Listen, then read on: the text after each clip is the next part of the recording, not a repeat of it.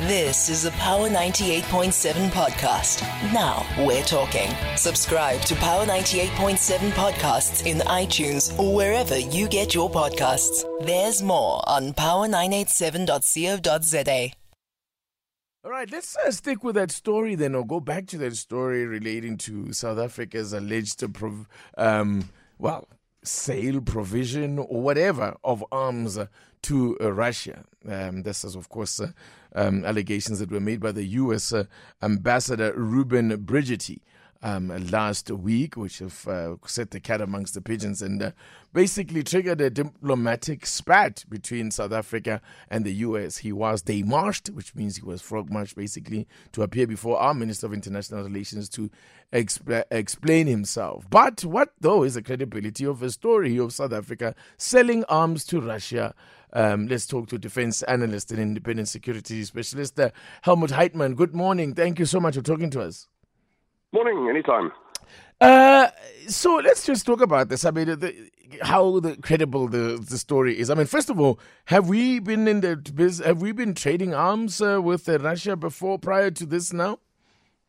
Not much. I think if you go into the history, you'll probably find they bought a few small items for their special forces, because what most special forces worldwide do is they have an range of equipment from different countries. We learn from it, and sometimes it's more useful than they normally have. So you might find that. But beyond that, no, we've qualified Russian guided ammunition on our artillery, but never bought any. As far as I know, we've never sold them anything. So the real issue is that none of the stuff we make, and industry isn't making much at the moment, with the state and Ellison, for instance, none of the stuff that we make actually fits their logistics system. The ammunition we could supply doesn't fit their weapons. So, a little confused as to what it is we could have sold. Now, specifically, the ambassador, if I understood correctly, said arms and ammunition. Yes, he did. That seems to rule out things like radios or fire control computers or fancy binoculars or anything like that. It suggests actual weapons and ammunition for them. And that is baffling, because really I cannot think of a single type of weapon that we make that would actually be something the Russians would practically want now. Not a quality issue. Our stuff is as good as Russian stuff, in some cases better, but it just wouldn't fit their system, would just create a logistic nightmare for them. Which would then beg the question that if there were arms loaded into that vessel Lady R, is it then, I guess, possible that there were arms from somewhere else and South Africa was just being used as a conduit? Well, again, possible, I suppose, but the amounts involved seem to be very little.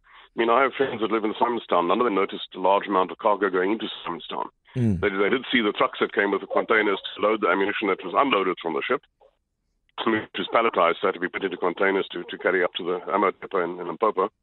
But nobody seems to have seen anything going into Simonstown to be loaded aboard the ship. So nothing much big to start with, and nothing in large quantities. So again, we come down to, arms and ammunition wouldn't work. Also, again, theoretically at least, any arms coming into the country would have to go through the National Conventional Arms Control Committee's approval process, also just for transit.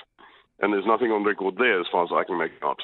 One thing that strikes me as possible is that somebody is smuggling dual-use goods.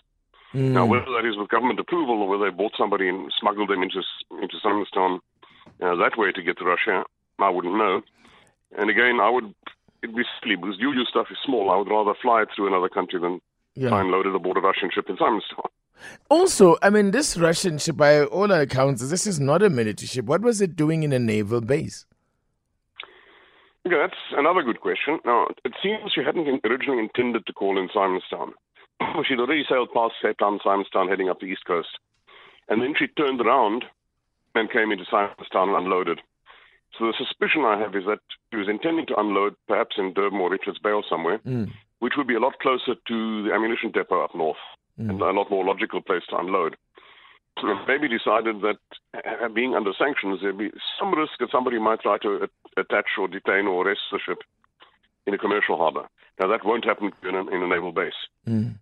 Which so is they decided to rather go into the naval base and unload there. Because there were also reports of a transponder being switched off, which would suggest they didn't want to be detected. Yeah, that is, to me, somewhat amusing, because you switch off your AIS to be super duper sensitive, but everybody will see you drive into Simonstown.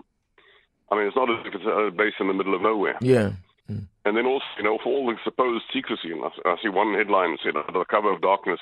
Well, actually, no, the unloading was done under floodlights.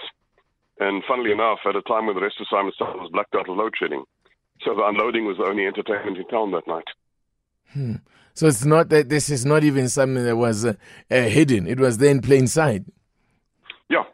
So it's either everybody was abysmally stupid, which is always possible, or there was nothing particularly sensitive or secretive about it, which then leads to the question, why doesn't the government just simply give a straightforward answer? Well, the minister didn't give a straight answer initially. And what about the links? The president hasn't. And what about any links, tenuous as they may be, with the military exercises that took place in Durban earlier this year? I don't think so. When the Germans came here, I don't know if they ever will again, for Exercise Good Hope, they used to ship down their missiles for the test at OTR, at the test range. And they were unloaded in Cape Town and trucked up to OTR. In this case, it was all small stuff unloaded, and it all went to an ammunition depot in Limpopo. So nothing went down to Richards Bay or Durban where it could have been used in that exercise. Very interesting. So I don't think there was a connection with that. The only connection is, of course, us buddying up to Russia over the exercise, having a ship call here, having a Ilyushin land at Waterkloof. That makes some people twitchy. My God, the amount of information that you have on this, I don't even know what we need a whole judicial inquiry for. Well, that's what baffles me. I mean, this blew up in December. If the president was doing his job, he must have, realized that, oh boy, if we sell arms to Russia, there's going to be a nasty blowback from America, which is going to be crippling for the economy. Okay. So pick up the phone to the Ministry of Defense and maybe one or two other ministries, say, listen, guys, or in fact, as Commander-in-Chief, pick up the phone directly to the Navy and say, listen, what was unloaded and loaded in Simonstown? Simple.